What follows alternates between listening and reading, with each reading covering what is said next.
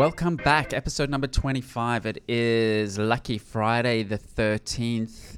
You're listening to the It's a Monkey podcast, episode 25. You're with Kevin Garber and James Peter. We are the co-founders of 89N, home of Manage Flitter. Hello, James. Good morning. Good morning. Friday the 13th. Do you know what's significant about Friday the 13th of September? I know that it's unlucky. I don't know anything else other than that. No, specifically September, Friday the 13th. No, what's that? In 1 week is my birthday. Oh. Friday the 20th. I thought you meant something else. It's a very subtle hint. Subtle hint. Friday the 20th next week is my birthday. Anyway. If anybody wants to send in presents. Presents, yeah. Send in. What would you like? I was Pony? just thinking. New pony? A new pony. I don't even have an old pony. What would I like? I need a new car, actually. New car? Okay. Yeah, maybe a Tesla. If someone in the States can send Yep. through a Tesla. Send in your Tesla to It's a Monkey podcast in Yeah. Sydney.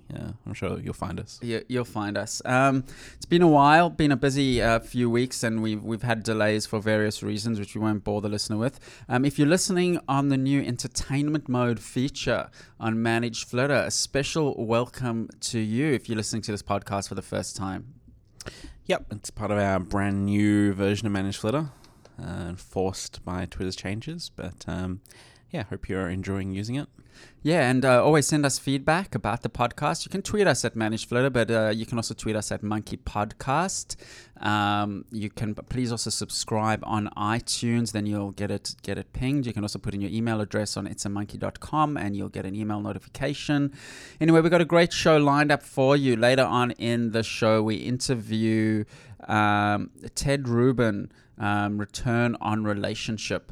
And we'll be talking to him about what does it mean. We'll talk about social media. What do companies get out of social media? What should they be doing on social media? He's a super smart, articulate guy that has spent had some interesting projects at big companies. So I interviewed him. He's in New York, Manhattan. But James, speaking of Twitter, there was literally a few hours ago, there was a tweet from the official Twitter account, that's at Twitter, that said, we've confidentially submitted an S1 to the SEC for a planned IPO. This tweet does not constitute an offer of any securities for sale. Twitter have filed finally, officially for IPO. Yeah, been a bit of a long time coming, but not a huge surprise. Definitely been plenty of talk about it for a while. It's kind of a interesting move. Are you going to be buying any stocks in Twitter? Any shares? Well, as I often talk about, I've got a few Facebook shares, and I've always been quite bullish on Facebook. It's interesting to compare the two. Twitter filed for what's called a confidential prospectus, which is something that's new. It's only been allowed since 2012, and basically what it means, if you've got less than $1 billion of revenue, which is an indicator unto itself. So obviously Twitter at the moment still have less than $1 billion of revenue. Estimates around the 500 million mark, but no one really knows. If you have less than $1 billion of revenue, you can actually hold back on releasing some of the information with the view to sorting out your shop and also just getting the benefit of not having the chaos around it. Facebook didn't have that privilege. But it's still a proper IPO and everything, Absolutely. Still everybody can buy shares. They just release less information. Is that they release less information, and they have to only, I think, file 2 years of financials as opposed to 3 years of financials. Right. So there's it's a little bit of lighter compliance. Facebook didn't have this luxury, but it's interesting comparing the two slightly. It looks like Twitter's going to be valued between 10 and $15 billion. Facebook was about 10 times that. 100 billion. 100 billion plus. So Twitter's still the new kid, the small kid on the block. They've still got a long way to go. Facebook, when they filed, I've got the numbers here. What their revenues were. I think they were around 3 billion revenue on Facebook's side of things, whereas Twitter's not even 1 billion. So it's quite a different scale. Yeah, I mean, Facebook obviously waited a lot longer to file than Twitter has, lifetime wise. I mean, Facebook was very, very mature, comparatively. I mean, Twitter's still very new, and obviously I've gone for it much earlier, which is an interesting move, I guess. I don't I wonder why Facebook decided to go later and Twitter have gone before they've really got the revenue up. I mean, I think a lot of it has got to do with Mark Zuckerberg's attitude towards, a listed company and just wanting to be a product guy. And they held off as long as they couldn't. They were almost forced to because of the number of investors just reached a critical mass there where the law... The law forced them to. But interesting, this week Mark Zuckerberg spoke at the TechCrunch Disrupt conference. And if you're into everything tech and tech economy, have a look at the TechCrunch Disrupt videos from this week. They were really great. And Mark Zuckerberg gave some advice to Dick Costello, saying the listing helped us. The listing helped us become better at what we do. So his tune might have changed. But yeah, pre-IPO Facebook, so in about 2010... Facebook was already sitting at $2 billion revenue. That's 2010. So am I going to buy Twitter shares? I don't know. I'm going to wait until some of the information comes out. And if they bring back bulk following, will you buy Twitter shares? Bulk unfollowing. I think both of you and I are just both saturated. If you're not if you're a Managed Flitter user and you're listening to the show, you might be aware of the kerfuffle that's happened with Twitter, implementing some changes that are disallowing bulk following and unfollowing and us engaging with Twitter. But the net result is Managed Flitter lives on and the users are happy with the changes. And James is looking surprisingly alive after recoding half of the system. Yeah, no, it's good to have it out there and done. And we've obviously still got quite a bit of work left to do. But it's turned out a lot better than I thought it would. So yeah, no, it's a good result. I mean, we in the trenches of tech, bootstrap tech startup, and it's part of the podcast is to give you a little bit of a window into that world. But a couple of people have been tweeting me throughout this bulk follow unfollow changes and being really supportive, which is great. We got a huge bunch of supportive users. I mean, one of the reasons I was in the States recently is to meet up with Managed Flitter users, and they all gush with how much they love the product and how helpful it is. One of the people that was tweeting me was a DJ from the south of the States. I think he's in Atlanta. DJ Manny, who's got a verified account and a lot of followers. And he sent us through this audio file giving us a shout out. So let's have a quick listen to DJ Manny. It's your favorite tiger, DJ Manny. Yeah, DJ Manny. And you're now listening to the It's the Monkey Podcast. So I think thanks to DJ Manny for that. I think he got the name a little bit wrong. I think he gave us a shout out to the It's the Monkey Podcast, but it's fairly close. It's fairly close. I liked the high energy of it. I think we could do with a soundboard in here and we start, mixing up sort of the high energy radio sounds and exactly, and stings and drops and which is the industry lingo for that. And he said he's going to do us some more. So if you're listening to the podcast, send us through videos, photos, audio files. We want to make this show your show as much as our show. We know a lot of you listen. We want to, drag some of you into the show. The way the format of the show is, we cover a little bit of tech economy news, then we do an interview, and that's about it. We keep it at every 2 weeks. So every 2 weeks, check your iTunes, check the website, check the tweets, etc. So anyway, that's Twitter IPO. Are you going to buy shares in it? No. My money's all tied up in weddings and travel and all other stuff right now. So no, don't have the money. But if I had the money, I probably would not. Yeah. I'm not totally convinced. I'm still not convinced on Twitter. I mean, I think it'll be interesting to see what happens once they get this IPO out the door. I mean, I think things tend to stall a little bit around an IPO because obviously a lot of people's focus in the company tends to shift in very sort of obtuse ways, and we haven't seen a huge amount of progress from Twitter. They seem to have slowed down innovation. So, I mean, hopefully once this is all over and done with, we might see some more innovation come out. I know, Facebook's been fairly successful over the past couple of years, sort of post IPO. They've done some interesting stuff. So hopefully Twitter will get back in that path. And right now it feels like they're playing catch up, and hopefully they can kind of move beyond that and start making real progress again.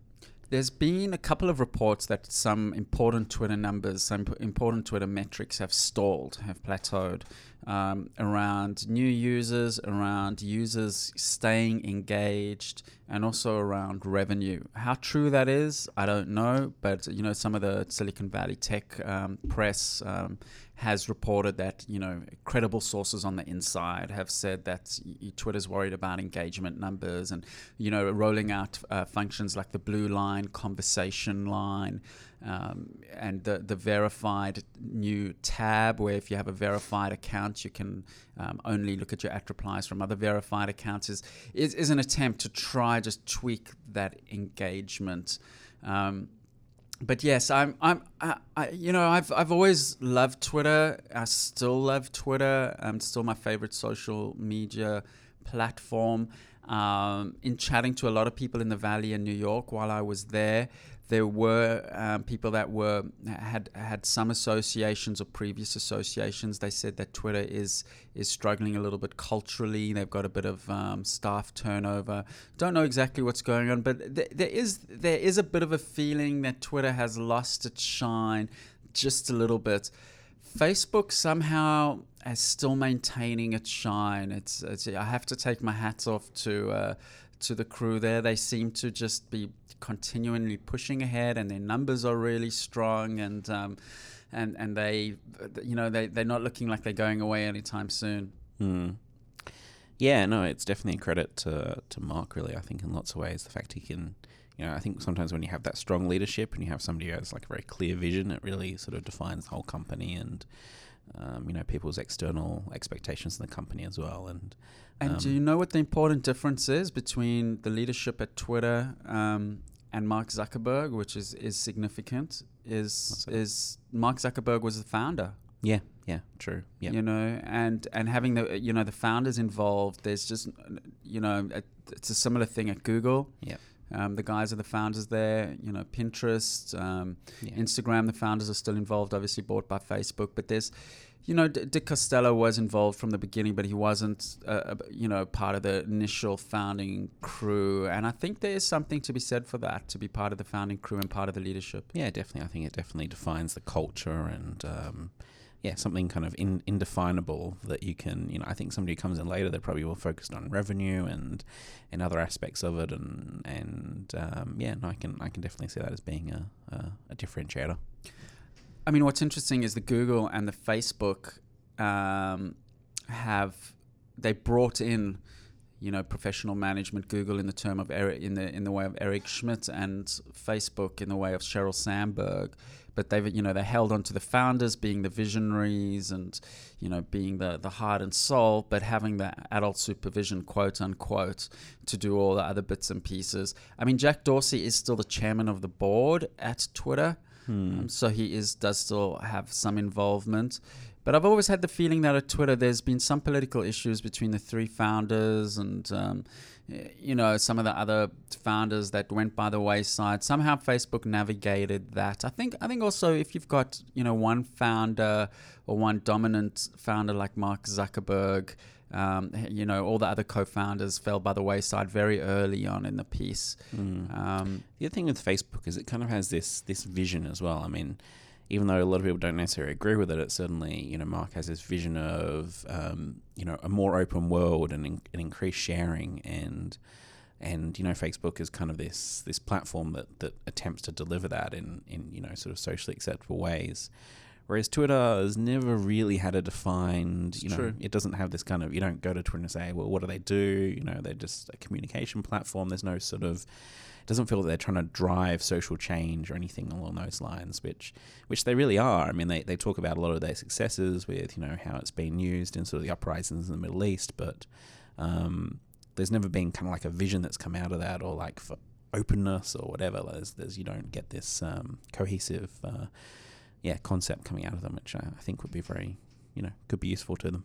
I think that's a very important point. There's no, and it's still, a lot of people still find Twitter quite, esoteric and hard, and people drop off really quick. They'll start with it, they'll get excited, they follow some of the celebs and sports people, and then they drop off. So they do have that challenge. But look, I mean, they're obviously a bunch of smart guys, and they have real revenue, and it's not going away soon. But I think I have a sense it's very much an important. This is really going to be a little bit of a make or break for Twitter as well, and whether they got the timing right of this IPO, I think.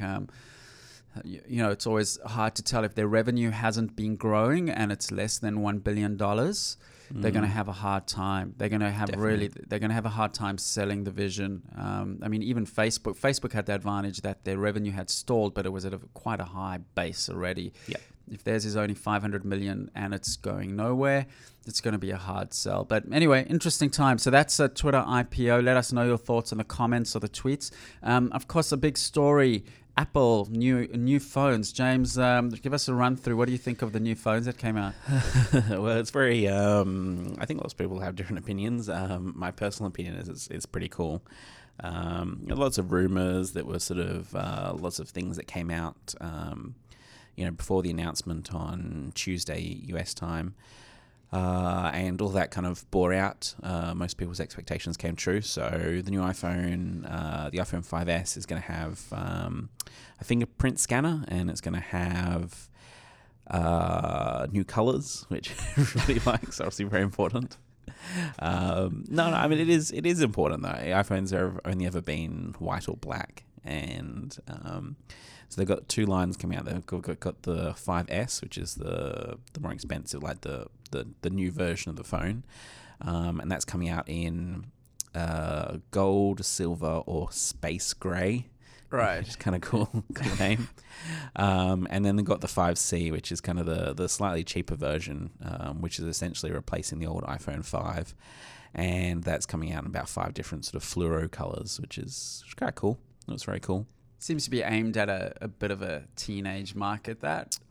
Oh, I don't know. I think it's kind of the sort of the fashion right now. It's sort of fluoro stuff, and Apple's always had that kind of sort of bright colors. They've had all the iMacs, and they've really loved playing with colors. They've never done it on sort of their premium product lines, and so I think that's why they've had these two versions. They've got the one premium, which has got sort of muted tones, and then they've got this other one, the 5C, which is the bright colors. And it's probably them stepping out of Steve Jobs' legacy as well. Like I think he probably would have constrained that before, whereas this feels like a step with them trying something different with the line. None of the existing colors are present in the new models. They're all completely new. So I've got one question though that baffles me about the new phones.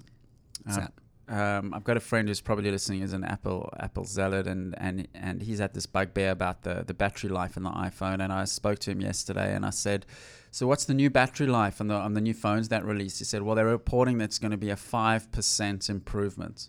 Yeah, it's not going to be much. And the other thing is because it's more powerful, it will probably trade off. So effectively, it will be the same battery life as the old one. Come on, am I missing something here? I mean, the thing that people want to do is they want to use their phone. They're frustrated to hell with the iPhone batteries, and all they can throw out is a 5% improvement in battery life. Look, and they throw in a fingerprint scanner and some new colors. Come on. I've never had issues with the battery life. I've had my 3GS for years, and it's definitely got lower battery life than the new models. I think you have to be. It's kind of like anything. It's like with your laptop. Like if you took your laptop out and you were playing games, it's only going to last sort of half an hour under real heavy load. James, you're reminding me of a friend, right? A few years ago when ADSL2 was already out and he was still on dial-up, right? And he used to say to me, "I don't need the faster new connection. If I'm downloading a big email, I just go for a walk around the block or something." Well, I've got an HTC One. Okay, I've got an HTC One. My old HTC was similar to the iPhone. I would use it for an hour or so. The battery would, if actively on GPS or browsing, and it would just suck it dry. But my point is the batteries are getting bigger. It's just they're doing a lot more with these phones, and that's why the battery life never perceivably changes. They're always kind of at the sort of the 10-hour mark But because they're chewing up so much more with the processor. But you can, like for example, when I go on a flight, I do things like I put my phone after I've charged, I put into flight mode, I turn down the brightness, I turn off any background apps. Like there are plenty of ways that you can, without too much difficulty, can really extend the battery life. And look, yeah, it would be nice if we didn't have to worry about this, but does the HTC One and the Samsung, do they not have a much better battery life than the iPhones? I don't know. I can't say. I don't See, really like know if much about battery life. If I was head of Apple, right? If I was what's his name, Tim Cook, and I would briefing my engineers and designers. That's totally the first thing. That would be a totally killer feature if they came out and they said, right, 10-day battery life. But it's a trade-off. I mean, you can't have 10-day battery. You can have 10-day battery life, but you have to take down all the other stuff. If you take down the processor speed, I mean, they got more money than they know what to do with, right? What I would do is I'd get the smartest engineers in the room and say, right, I'm not letting you out of this room until you totally look at this from a totally different perspective, and you've come up with this battery that lasts for 10 days. Yeah, I don't know. You can get phones that last for 10 days. You can get the old Nokias that had that they weren't smartphones. I mean, they would last for days and days and days. Yeah, and that's because battery life has increased. But the only way you can there's kind of hard physical limits at where we are with battery tech right now, and you can only get so much out of it. That's why electric cars still have issues, and there's maximum length of distance you can travel. Innovation can solve everything. Yeah, and I'm sure. Okay. Anyway, I'm just, and they're obviously smart people. They obviously get this, but I was still quite surprised that they just threw in, a 5% battery. I mean, if someone, improvement in life, if I was a VC, boy, would I be sniffing around for people that are looking at solving this problem because, everything's becoming so much more power hungry. And there needs some sort of disruptive technology. Obviously, there's chemical limits in these lithium ions or whatever they are, but there needs to be some, little hydrogen cell or something. A nuclear reactor in our phones. Exactly. Fusion cell. But you're going to get a new iPhone, aren't you? Yeah, hopefully. Yeah. Planning to get the new 5S. So it's been 4 years. It was my old phone, so I should think I finally need to take the plunge and get a new one. So. Well, will be interesting in a report back. And I've got the new HTC One, which I'm really loving. The screen's a little bit bigger than I'm used to. I had the old HTC. Not very good on that, the HTC One, geez, I beg to differ. Have like 4 megapixels. Have a look at my Instagram feed. See what you think of my photography with my HTC One. In objective reviews, the HTC phones always score lower than the iPhones. What, on cameras? Yeah. Well, have a look at my Instagram I'm sure feed. We can debate this all day. I'm pretty happy with it, but yes, I mean I have heard that the iPhone does some, the quality of the photos are results of megapixels, size of lens, all sorts of. It's not just megapixels. That is a fallacy. I believe the best phone for cameras that's come out is the Nokia Windows Phone, where they've really focused on that. The Lumia line. Yeah. And of course, Nokia now is owned by Microsoft, which would be interesting.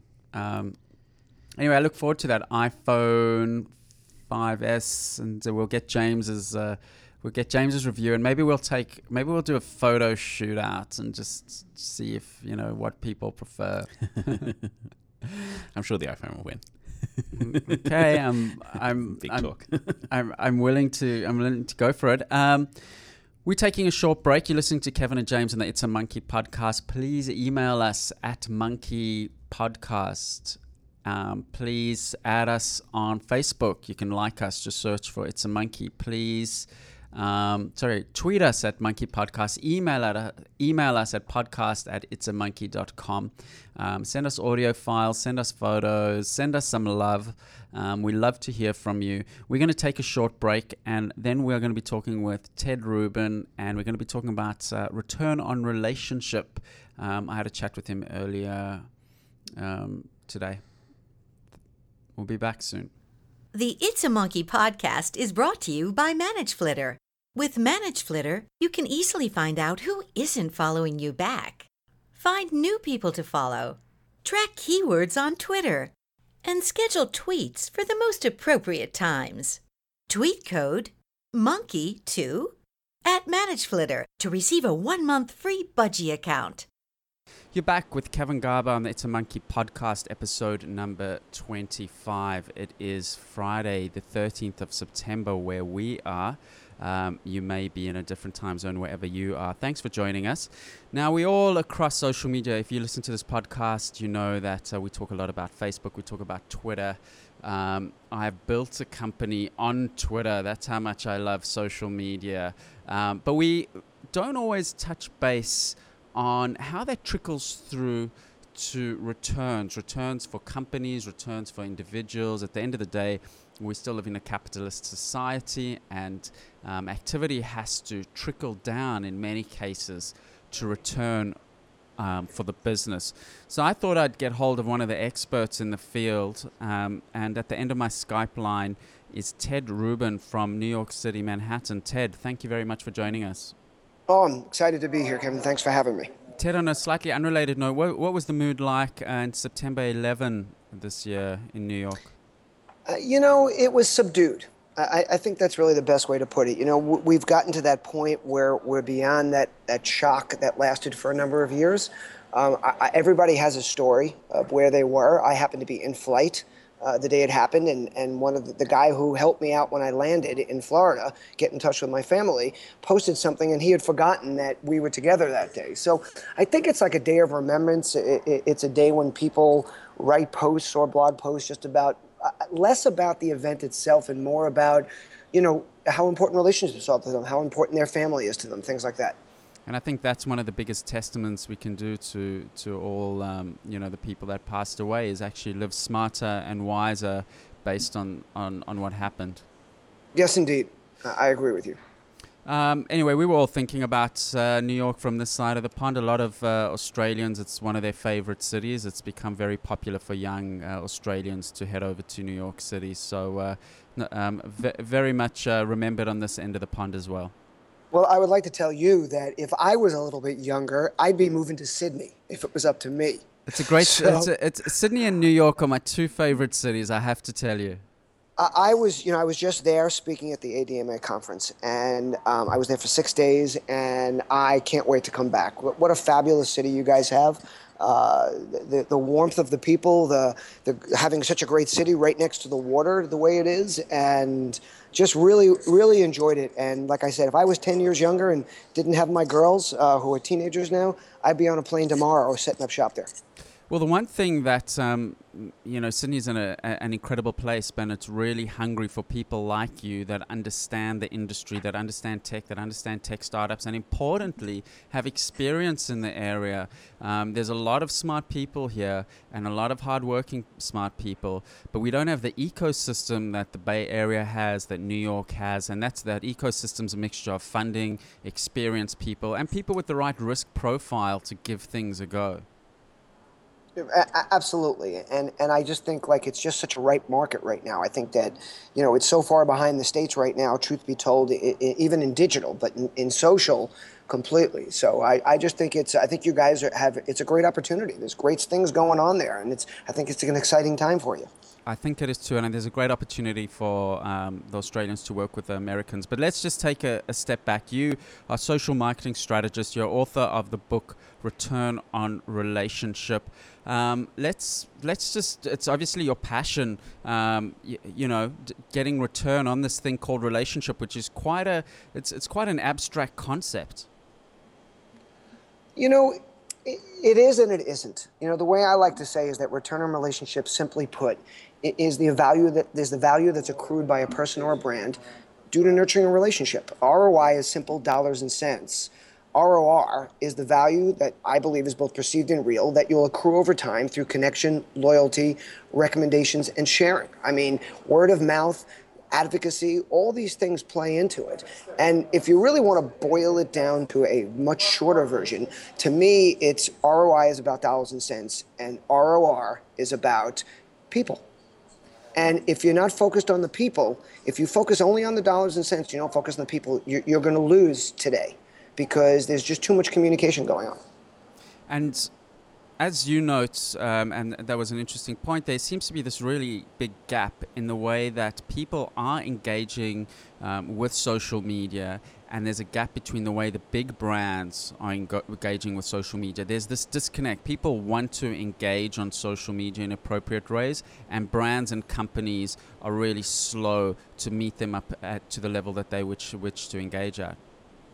That's true. I mean, there are some brands that are taking a front position in this. Adobe is one of them. They do an amazing job of empowering their employees to be representatives of the brand and to represent themselves. You know, what I like to say is that if you want to scale social, then you have to empower your employees to do it for you. So empower your employees and they'll power your business, because your best advocates, number one, should be the people that work for you. And number two is don't stop them, number one, from using social. That's incredibly counterproductive. Or, you know, you ever hear of a smartphone? I mean, everyone's just going to take out their iPhones and connect anyway if they can't connect on the company network. And if you look at statistics, and this is a funny one, you'll notice that smoking breaks have gone up in the United States. Do you actually think people are smoking more in the last 2 years? No. People are taking those same smoking breaks so they can get on their iPhones and check their social channels. And this is so silly because it forces them to do something that's disingenuous, that's taking away from the company, instead of saying, we want you to build your personal brand. As a matter of fact, we will empower you and help you do that. Because if you do that, those same personal brands will help build the company. I agree with you very strongly. In fact, someone listening to this podcast is probably my father, and he's built up a company as well. And in their company, they actually have a policy that you can't use Facebook and YouTube, etc. And they've cut back down on it. And I've had debates with them, and they've got some relatively strong arguments. But I'm definitely on your side in trusting your staff, empowering your staff, and you do have to take a little bit of a leap of faith, but it tends to pay off in ways that you can't even predict. And it goes beyond that. It's the most foolish policy that could ever exist today. Hello, Dad. I hope you're there and I hope you're listening. Stop doing this, because guess what? They're all going on social. They're doing it around you, under you, behind your back. And all you're doing is causing your employees to do things they shouldn't be doing. And what they're doing now is, because they're hiding it, they can't integrate it into what they do. And you're losing. I guarantee you're losing. Although, Ted, in their defense, having chatted with one of the staff members that works there, he likes the policy. And interestingly, why? Because he finds some of the social media addictive. And if he knows it's going to be punitive, it's going to work against him, if he hops onto Facebook and people see he's on Facebook or YouTube, it actually helps him focus and be a bit more disciplined. So there's a little bit of a unintended positive consequence as a result of that. Yeah, possibly, but it's also keeping him disconnected from the real world and what's going on. But again, we could debate this all day long, and I think there's other things you might want to talk about on this podcast. Well, the one thing that I want to talk about as well is we talk to a lot of brands, a lot of small companies, a lot of big companies. The one thing that they struggle with is when they heading over into social, or even when they're starting with social, they're just overwhelmed. They always say, where do we start? We just don't know where to start. It is so overwhelming just looking at the platforms. Can you give us a little bit of, perhaps a methodology or an insight where they can actually just kickstart something sensible with a view to getting some return, and as well, for the short and long term, investing in the long term? Absolutely. I'll give you the simplest way to do this without it overwhelming you. Don't participate, just start listening. People tell you that social is a participatory platform and environment, but the truth be told, there's incredible amount of intelligence there just by watching and listening and reading. So what I say to a company that's a little bit worried about what they do, I say, well, there's absolutely no excuse to not be watching what other people are doing, to not watch what your customers are doing, to not jump into the effect of learning and listening. Start with basic software that tracks mentions of your company. See what people are saying. You don't necessarily in the beginning have to be a part of that conversation. You can become a part of it just by acting on things you learn by listening to the conversations happening. And of course, some people don't even realize that there is software available. I mean, our own product, Manage Flitter, helps people track their mentions on Twitter, and there are products that can help people. But even on the listening side of things, I think they feel a little bit overwhelmed, just in terms of there's Pinterest, there's Instagram, there's Facebook, there's Twitter, there's Path, and so it goes on and on. Well, start somewhere. Pick one. It's this feeling that you have to have an overall, absolutely complete strategy. I say jump in. Don't wait for a full strategy to develop. Start learning from day one. I say pick a platform or two if I had to pick 2 platforms to get involved in right away, I'd say Facebook and Twitter. I mean, look, I love Instagram. I love Pinterest. I'm using all these things, but there's nothing that beats Twitter and Facebook right now. Another one that comes up in that group is YouTube. Start searching YouTube for what people are saying and doing and talking about your industry, your brand, your products.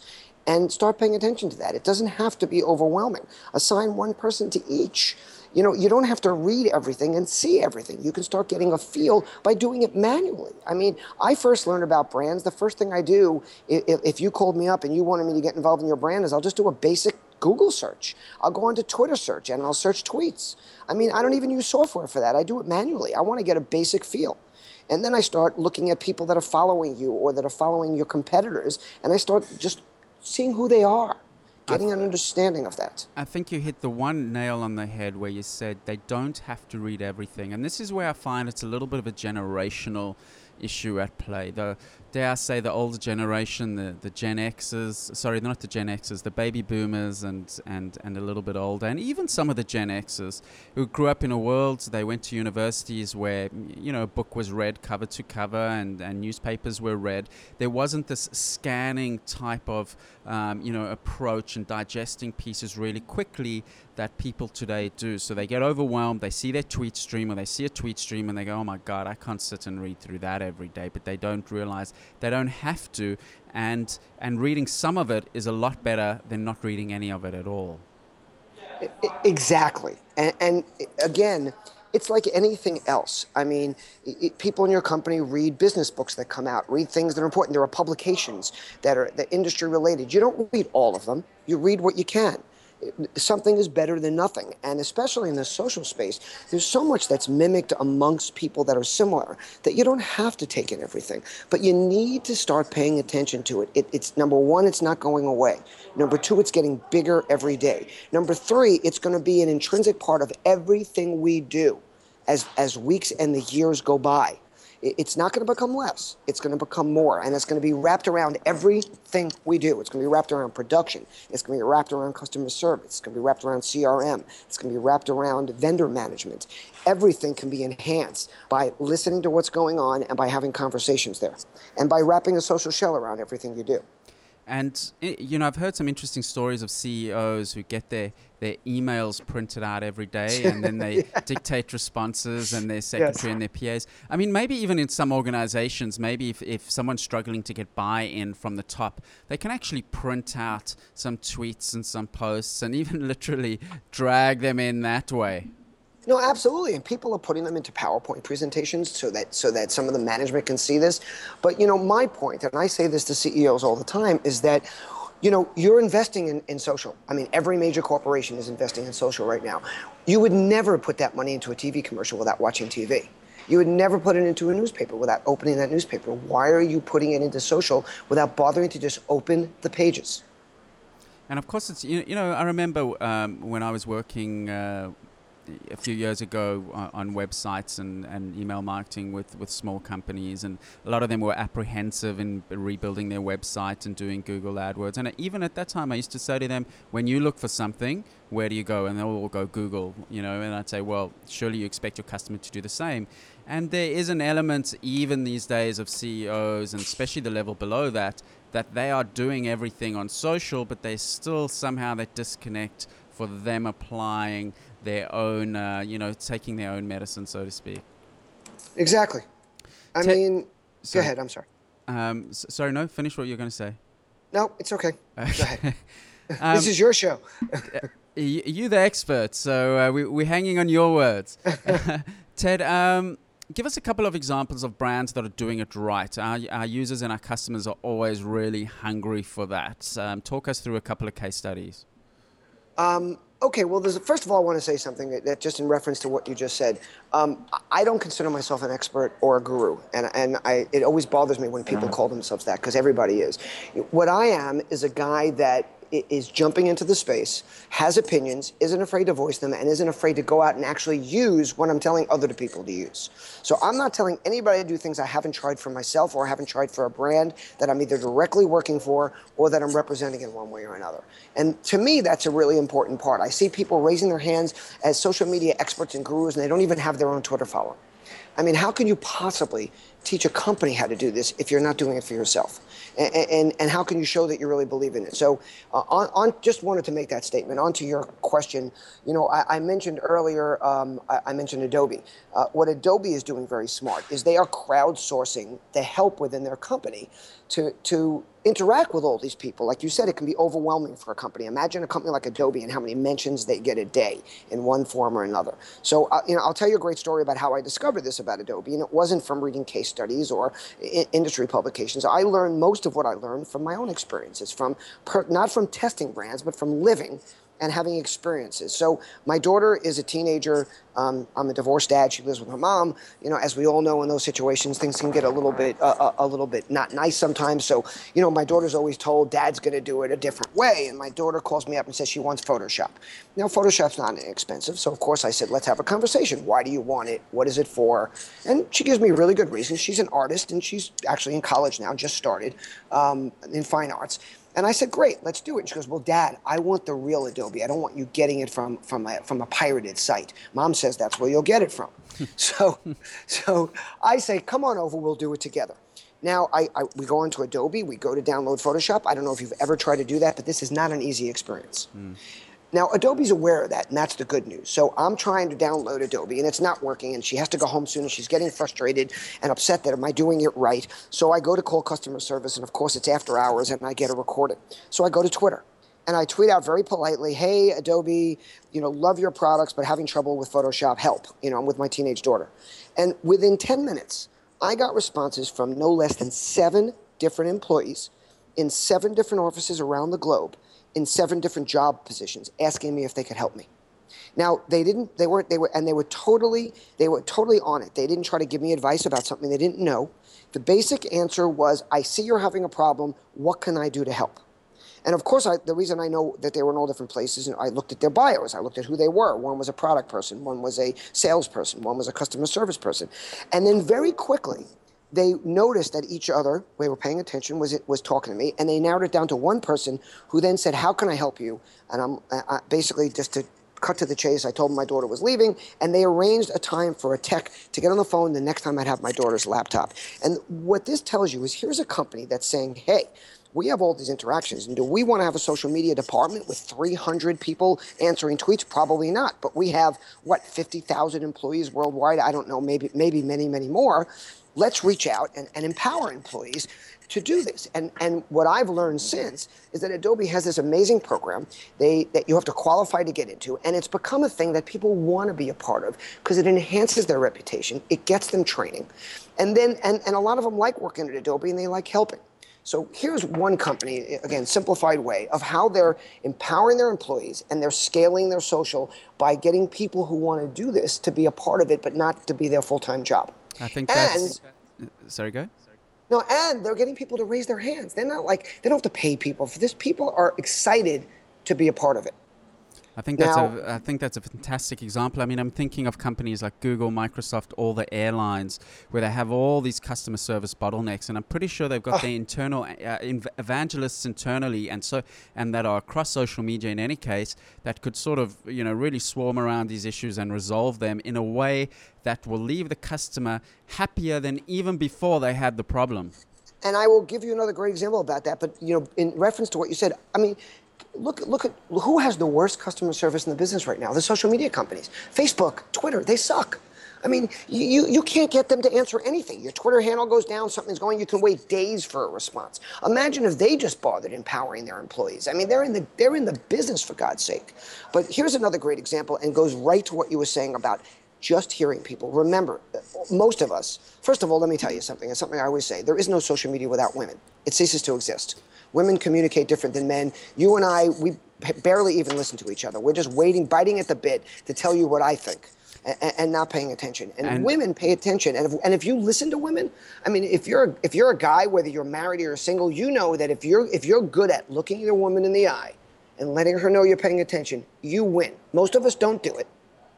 But if you understand that, and if companies do that, so you know who does that amazing? And you mentioned the airline industry, and there are airlines like Delta and American who are getting better at it. But the best world-class company at that is JetBlue. This is a company that totally gets that it's about engaging. It's about hearing people, not solving their problems. Because I got to tell you, I don't care how many people are complaining about a flight stuck on the runway. If the tower's not letting it go, it ain't taking off. Ted, I'd like to stop you there because that statement is probably the most powerful statement and an overlooked statement by even big companies. That statement about it's not about solving your problem, it's about hearing people. Now, I just want to take a slight segue for a moment. I'm not sure if you've followed some of the excitement that's happened at our company at ManageFlitter over the last sort of month or so. Long story short, Twitter changed their API and we've had to sort of amend one of our biggest, most popular features. We have tried in vain to get hold of Twitter. They've stonewalled us, and I think a part of that is they're very busy with all sorts of things in pre-IPO, but B, I think they carry a little bit of fear in that they have to have a conversation and tell us that we can't have what we want. But I think what they're failing to miss is that human element, is that people want to be heard, and even if you listen to them and hear them out, a lot of the time you're going to land up with a pretty good result. Exactly. And they are thrilled on being able to, on just hearing from people. And the perfect example, again, is JetBlue. They're not solving your problem. They're not finding your bag. They're not taking their flight off. But people are just relieved when somebody replies to them. When somebody says, we hear you. When somebody gives them beyond a boilerplate answer. Now, there's nothing wrong with your basic boilerplate. Thank you for your input. We're doing everything we can to fix the situation. You know, hopefully it'll be resolved soon. But when that second tweet or email or something comes back where they say, well, you know, that's really not good enough. I'd like to have some more information. And you respond with a genuine response. Let me see what I can do for you. Or even better, the people at JetBlue who are given that information so they can answer real legitimate questions. People feel good. You know, I learned this lesson early on at Elf Cosmetics. I was the CMO of EyeSlipsFace.com back in 2008 to 2010. And it's where I first got my feet wet in social. And I built the largest presence for a cosmetics brand in the world for this small $12 million cosmetics brand, which, by the way, by the time I left was 40 to 50 million and now is over 100 million. And that's a lot of lipstick. That's especially when you're selling it for $1 each. That was that was the brand. I mean, $1. I mean, their most expensive lip gloss is $5. And what I learned was that people just wanted to be heard. That when I gave a voice, and not only that, but I, as the CMO, I took phone calls. I answered tweets. And people say, well, how do you scale that? You know, you're the CMO, you can't talk to everybody. You don't have to, because they will tell the world that you picked up their call and spoke to them. And then thousands and millions of people will hear that. And to tell you the truth, most of them don't want to talk to you. But they feel like they did when someone else they know did as well.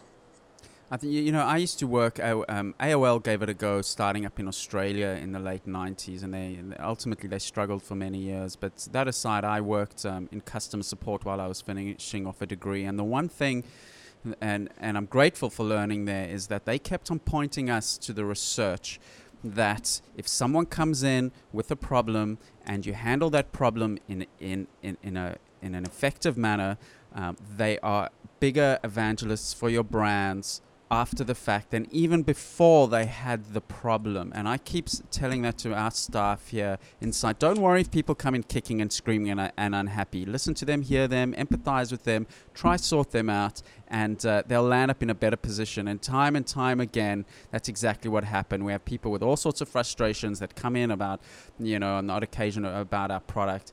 and at the end of it, they, incredibly happy about it. And I think companies are scared. They're scared when they get a complaining customer that it's not going to end well. But it's counterintuitive almost. I want to tell you something. When I was at Elf and other brands, I did it myself at Elf because I was at Eyes Lips Face because I was the CMO. But I would search for critics. I love critics. I would go through our 50,000 Facebook fans, which back in 2009 and 2010 was pretty significant, for a small company. And I would look for the people complaining and I would engage them. Because the best thing you can do is turn a critic around. And what I say is that a critic that gets turned around becomes not just an advocate, but a dynamic advocate. Because people know they were complaining, and now they're singing the praises of your brand. And I want to tell you, everybody who's listening, I'm going to tell you how easy it is to turn a critic into an advocate for your brand. Especially if you're a consumer packaged goods company. If you're selling a product, give them something for free. You give a woman free product, she will turn around and say you're the best brand in the world. I'm telling you, it is not that hard. Don't make them beg. Don't make them fight for it. Don't offer them something little at first and then have an escalation policy where you offer them more. Give it to them in the beginning. What we have to realize is customer service should be your best marketing opportunity instead of thought of as a cost center. Most customer service departments are ranked and are rewarded on how quickly they get people off the phone. Why do you want to get people off the phone when they're most apt to want to listen to you? What is the biggest complaints from brands? Nobody's listening to us. There's too much noise. Well, when someone calls to complain, I promise you, they're listening. And I think if people are interested in this, the Zappos founder has written a book about his experience and his of founding Zappos, and there's some terrific insights in that book. Ted, the one issue that I did want to talk about further, and you've brought it up a few times, is women. Women, the listeners, and we can learn a lot from them. Interesting, Pinterest was the first, was a social media network that was actually, grown essentially by women in the Midwest of the U.S. They were the ones that really made it reach critical mass. That's true. And it was because the guys from Pinterest came around a little bit later, and they realized that women are driving social media. I'm telling you, I stand behind this with every word out of my mouth. There is no social without women. And that's why I think, on your point of Facebook and Twitter having such lousy communications themselves, is that they've grown out of San Francisco and Silicon Valley, where there's a very specific geek culture. As much as I love those ecosystems, there's a very specific geek culture there that's not dominated by your communication and your empathy. 100%. And to me, it's their weak underbelly. And that's where someone is going to arise who is going to win some of that mind share, is the company that first starts really listening to people. And it's just not that hard to do. Ted, what are you doing tomorrow? Should we build a new social media network? We could. I'm a free agent right now. Now's your time. But unfortunately, I'm at the point in my life where I can't just take equity. You're going to have to pay me to do it. Well, come on. You're in New York. There's a lot of money looking to find a home there. We're a smart team. We can do it. Absolutely. Hey, listen, I'm planning on getting back to Sydney soon. I'm hoping to get there in February. We'll have to sit down and have a cocktail then, because that to me is the best time to figure out those kind of things. And we'll make a plan. Well, Ted, we definitely will be offended if you don't swing by our office and share some ideas. We definitely this is only the beginning of everything, as I'm sure it sounds like you have that same attitude and outlook as I do. Absolutely. I'm excited. And I have to tell you just a little bit of a heads up. I had some nice conversations with Qantas when I was over there. I had connected with them before I came. And I think that they're going to be doing some really interesting stuff with empowering employees to start helping them power their social. Massive opportunities for brands like that get it. Yes, absolutely. Ted, I really appreciate your time talking to us from Manhattan, New York. Ted Rubin, the author of Return on Relationship and social media consultant to the stars, so to speak. You can follow him on Twitter. Ted, what's your Twitter handle? My main Twitter handle is @Ted Rubin. I also have @R_ONR for return on relationship. My hashtag is #RONR. You can follow tweets there. And one last thing I'd like to leave you with, and I think it's really important, is recognize how relationships grow. Relationships are like muscle tissue. The more you engage them, the stronger and more valuable they become. Absolutely, and we'll put all the links to your Twitter account and your book on our show notes. And I think there's a lot to talk about, and hopefully we'll drag you in a couple of months again. I'm looking forward to it. I really enjoyed it. Thanks so much, Kevin. Ted, thanks for joining us. Bye-bye. Bye.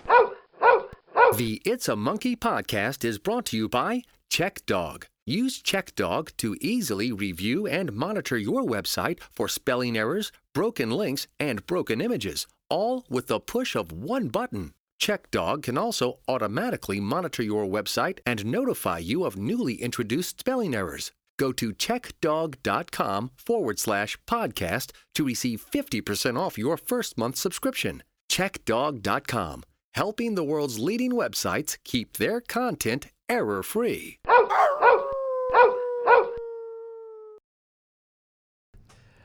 Relationship in business, James. It's been a word that's been used for a long time. I remember when I started out building my business many years ago, people were already talking about relationship as in a business sense. Even then. Yeah, it's interesting. It's interesting how it's changed so much with social media. And yeah, it's, Ted's point's very, very interesting. The fact that that social media has allowed individual employees to be empowered in social media. It's a very interesting perspective. I hadn't even really thought about it that way. But yeah, I can think of my own experiences when I've had issues with companies and I've, tried to get help. Twitter is the thing I would turn to these days. If email isn't working. So yeah, I can see it as being very empowering. I loved that Adobe example. I just absolutely.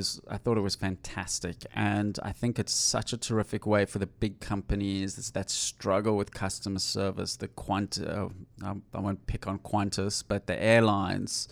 I haven't had a particular issue with Qantas, but it just somehow the airlines and the banks and all these people they have staff with a lot of ambient time. Yep. And that are good on social media. I thought that was a terrific example. I also loved him pointing out that the social media companies and networks are the ones, and the Googles have the worst customer service as well. Yeah, that's it's really funny, but it's true when you think about it. You have all these brands that are using their networks to deliver better service than they are in many ways. I think there's two reasons for that. The one is on Twitter and Facebook. Users are not the product. Users are not the customer. Users are the product. Yeah, definitely. Yeah. And I know someone who's spending about $2 million a year on Google AdWords. And believe me, Google really is there for them and engages and looks after them because they're the customer. But I think that's only part of the reason. I also think tech companies and the holistic view gets a little bit lost on it. I still think they could, maybe cheaper than they think of a way of actually keeping their users happy. I mean, it's not a good experience if you're Facebook and you've got 1 billion users, and anyone who's ever tried to deal with some legitimate issue.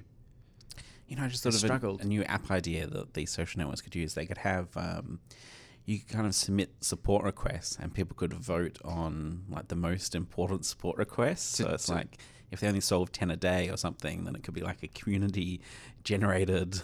Like a dig. Yeah, kind of like a dig for support, because the problem with these big social networks is they just don't have the resources to deal with every single person's issue.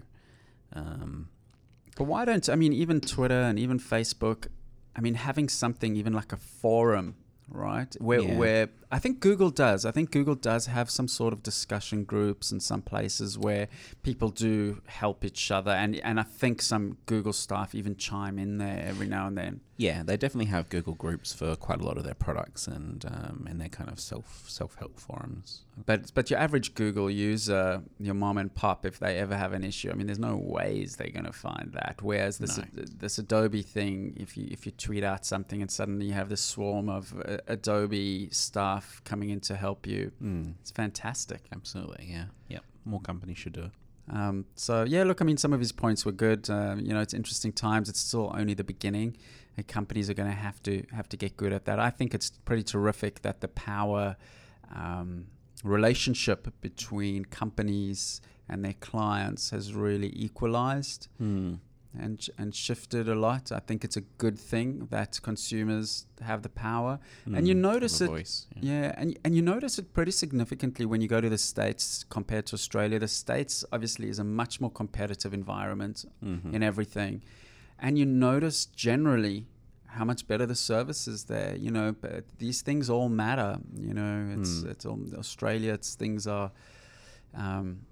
If you don't like it, there is get still, out. there is still sometimes a little bit of that attitude. Yeah, definitely. Yeah. And the reason is because they know that whereas in the States there's 10 businesses waiting to take your business and 5 that are about to start up, and particularly in places like New York and LA and San Francisco, that competitiveness is quite brutal. But the customers definitely benefit. But social media has helped shift that power relationship. Anyway, that's about it for episode number 25. We hope you've enjoyed it. Please contact us. We love to hear from you every 2 weeks. So in 2 weeks' time, I'm going to be a year older. Well, no, actually, I'm not. I'm only going to be 2 weeks older. But it's always hard when the clock ticks over. Yeah, we'll look out for that Tesla in the mail. And I'm the same star sign as Dick Costello. I mean, Virgos. Good sign. Yep. We get shit done. And we've got more Virgos in our company than any other star sign. Not that I believe in this stuff, but I it's fun gives us something to talk about. Anyway, thanks for listening. Goodbye from Kevin and James. Have a good one.